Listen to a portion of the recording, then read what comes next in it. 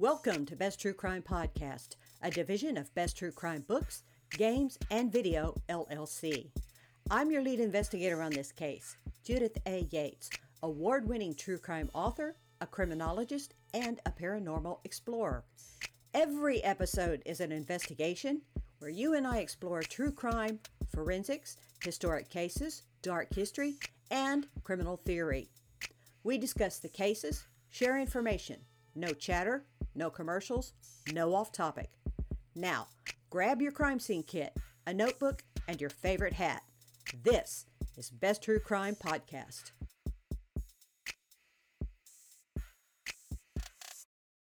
The date is 2021. The place, Detroit, Michigan. Your assignment is to analyze two recent cases of school shootings and consider, is a failing mental health system partially responsible? On November 30th, 2021, in Detroit's Oxford High School, 15-year-old sophomore Ethan Crumbley's teacher just happened to notice Ethan's drawing on a math worksheet. Ethan had drawn a gun, a person suffering gunshot wounds, and a laughing emoji. Blood everywhere, Ethan had scrawled across the drawing. The thoughts won't stop. Help me. Now, the teacher did their job and reported it. And it went further than anyone thought it would, but in the wrong direction and far too late. Hours later, Ethan Crumbley walked the halls of Oxford High School to unleash hell. At least 30 shots from a Sig Sauer 9mm semi-automatic handgun. 4 students were dead, and 7 people, including a teacher, were wounded. What makes this school shooting most historical is the arrest and charge against Ethan's parents, because they were charged on December 3rd with involuntary manslaughter for failing to secure the Sig Sauer 9mm handgun. It's just not enough to charge this shooter, Oakland County Prosecutor Karen McDonald told the public. Students and parents would later report rumors at the school there were threats of a mass shooting circulating via social media posts. One 12-year-old student would be quoted as saying they had heard of those threats for a long time now about plans for a shooting. The rumors had prompted some students to stay home on the day of the shooting. It is only afterwards that we can piece together a timeline that, at the time of events, just seemed innocent enough, taken one at a time.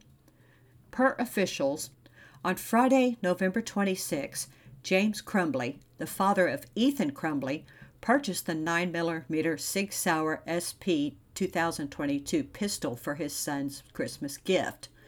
On the same day, Ethan posted photos of the gun on social media with the caption, "Just got my new beauty today." On Monday, November 29th, one of Ethan's teachers caught Ethan searching ammunition on his cell phone during class time. The teacher did as they were supposed to and reported this to school officials. On Tuesday, November 30th, a teacher found the note and drawing on Ethan's math sheet. Ethan had drawn and wrote a drawing of a bullet with "blood everywhere" written above the bullet. A drawing of a person who appeared to have been shot twice and bleeding. A drawing of a laughing emoji. Ethan had written, "My life is useless and the world is dead." Ethan had drawn a semi-automatic handgun pointing at the words, "The thoughts won't stop. Help me." The teacher took a picture of the artwork with her cell phone and again passed it to school officials. That same morning, about 10 a.m., Ethan Crumbley's parents met with Oxford High School officials regarding the cell phone search earlier and today's drawings. Ethan was determined to not be a threat to himself or others. He had also scribbled over the math sheet to hide his notes and drawings.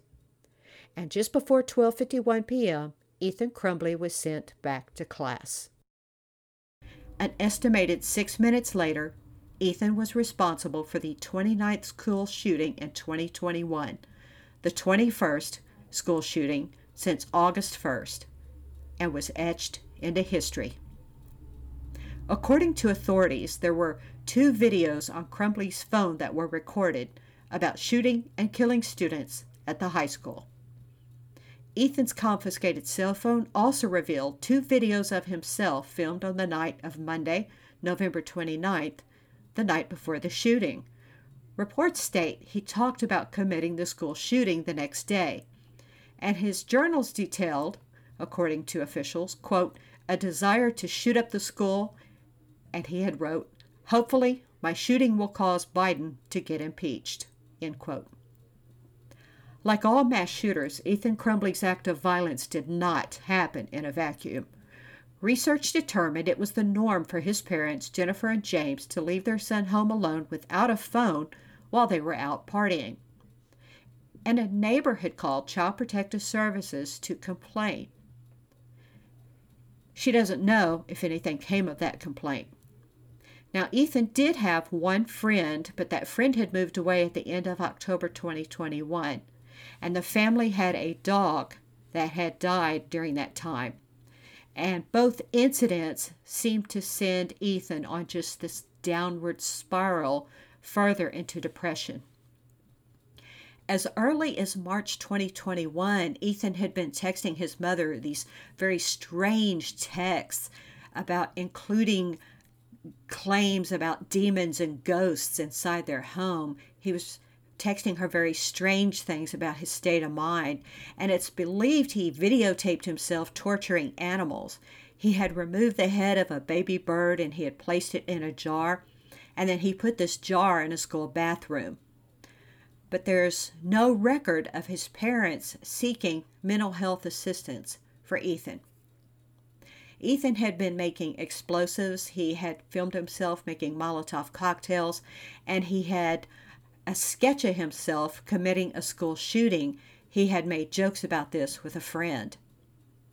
Ethan was spiraling out of control until he felt the need to take control, and possibly the only way he knew how. Remember, every crime is about power and control.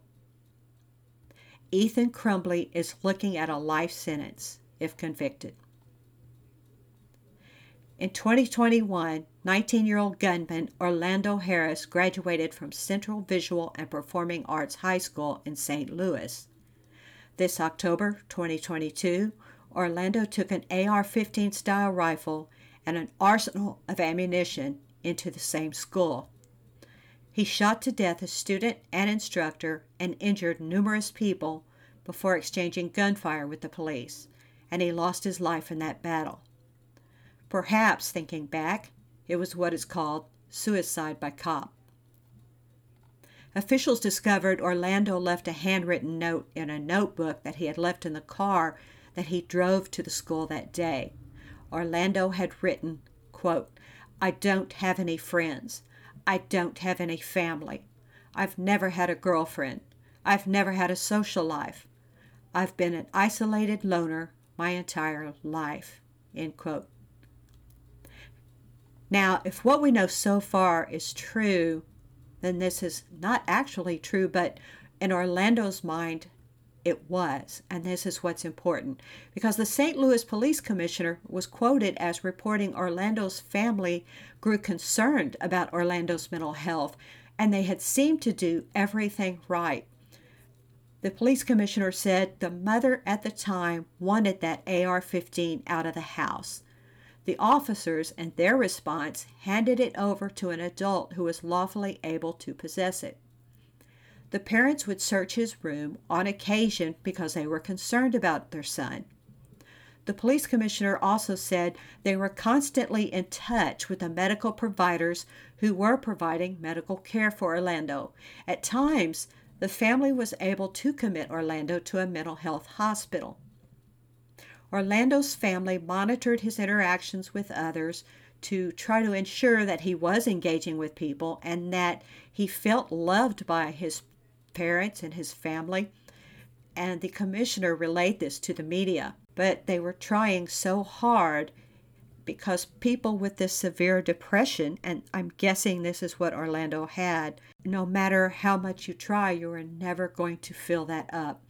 And at 19 years old, Orlando was an adult, and there's only so much that can be legally done by other adults, by his parents.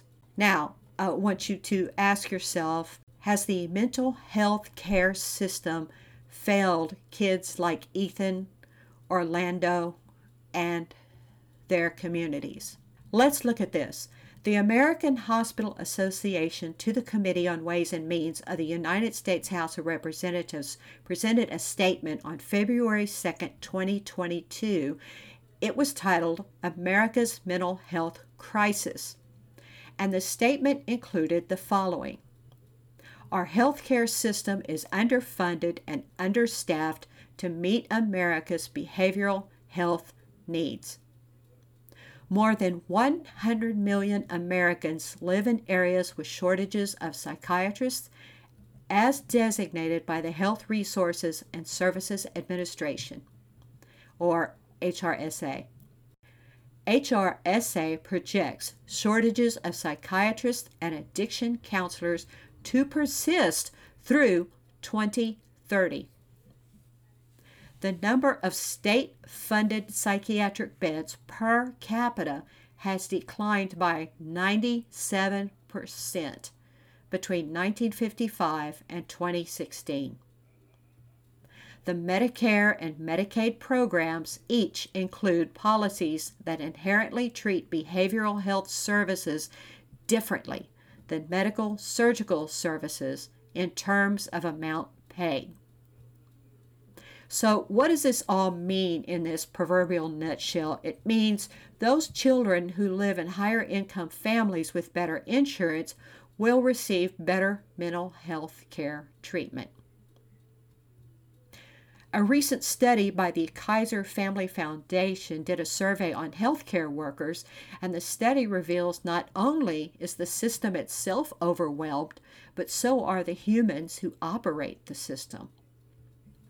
Now, the COVID-19 pandemic has placed a huge burden on healthcare workers, and this is going to have a long-lasting effect. According to this Kaiser Family Foundation survey, 93% of healthcare workers reported experiencing stress. 86% reported experiencing anxiety. And about 75% of healthcare workers reported frustration, exhaustion and burnout, and feelings of being overwhelmed. As a result, many reported an increase in alcohol and drug use. Psychiatric problems in our caregivers in a psychiatric care system already overwhelmed with non-health care workers. Now, I want to give a word of warning.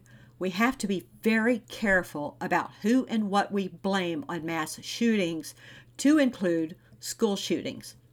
Because just like mass shootings, there is always a formula. Mental health issues, easy access to weapons, bullying, and this includes not just bullying from the non-shooters on the shooter, but the shooter onto the non-shooters. An ongoing buildup of stressors. Remember what I told you in other podcasts. No one ever just snaps. They boil. It starts at a low heat. It gets hotter and hotter and hotter until, like a tea kettle, they explode. And I always stress, we can be reactive all we want. We can put the bars on the schools. We can stop selling these guns. We can do this. We can do that. But being proactive is the key. And being proactive is always so difficult. Prevention. And the one common denominator in every school shooter in this country, that's from the first mass school shooting in the United States in 1891, one of the most common denominators was mental illness. The final result here is that 7 young people and a beloved teacher are dead. They are in the ground. We'll never see them again. And a young man, a boy, will die in prison. So many families are going to grieve the rest of their lives. Guilt will forever ride the shoulders of so many people. And everyone has to find someone or something to blame to ease that guilt, to ease that pain. No one is going to win. No one is going to win. What seems most revealing are the two words in Ethan Crumbley's artwork that day. Help me. Hey listeners, my name is Judith A. Yates. Like so many of you out there, I have suffered from depression and I have been suicidal. I've also been the victim of discrimination, but there is help out there. You can text HOME, HOME, to 741-741. That is the crisis text line.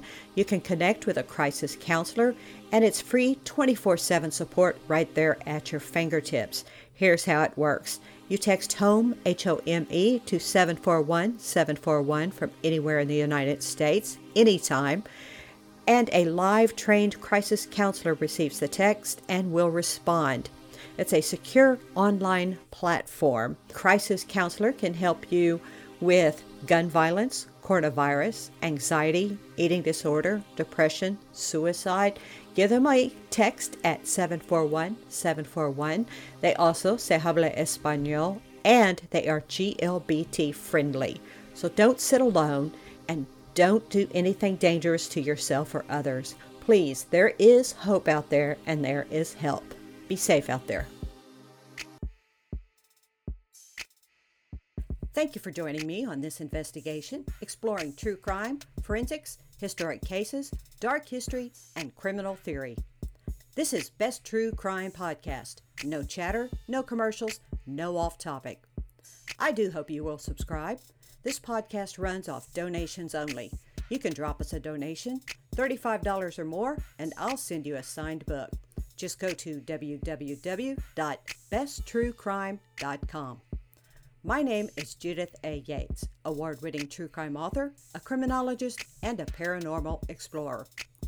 Thank you for joining me on Best True Crime Podcast, a division of Best True Crime Books, Games, and Video, LLC. Be safe out there.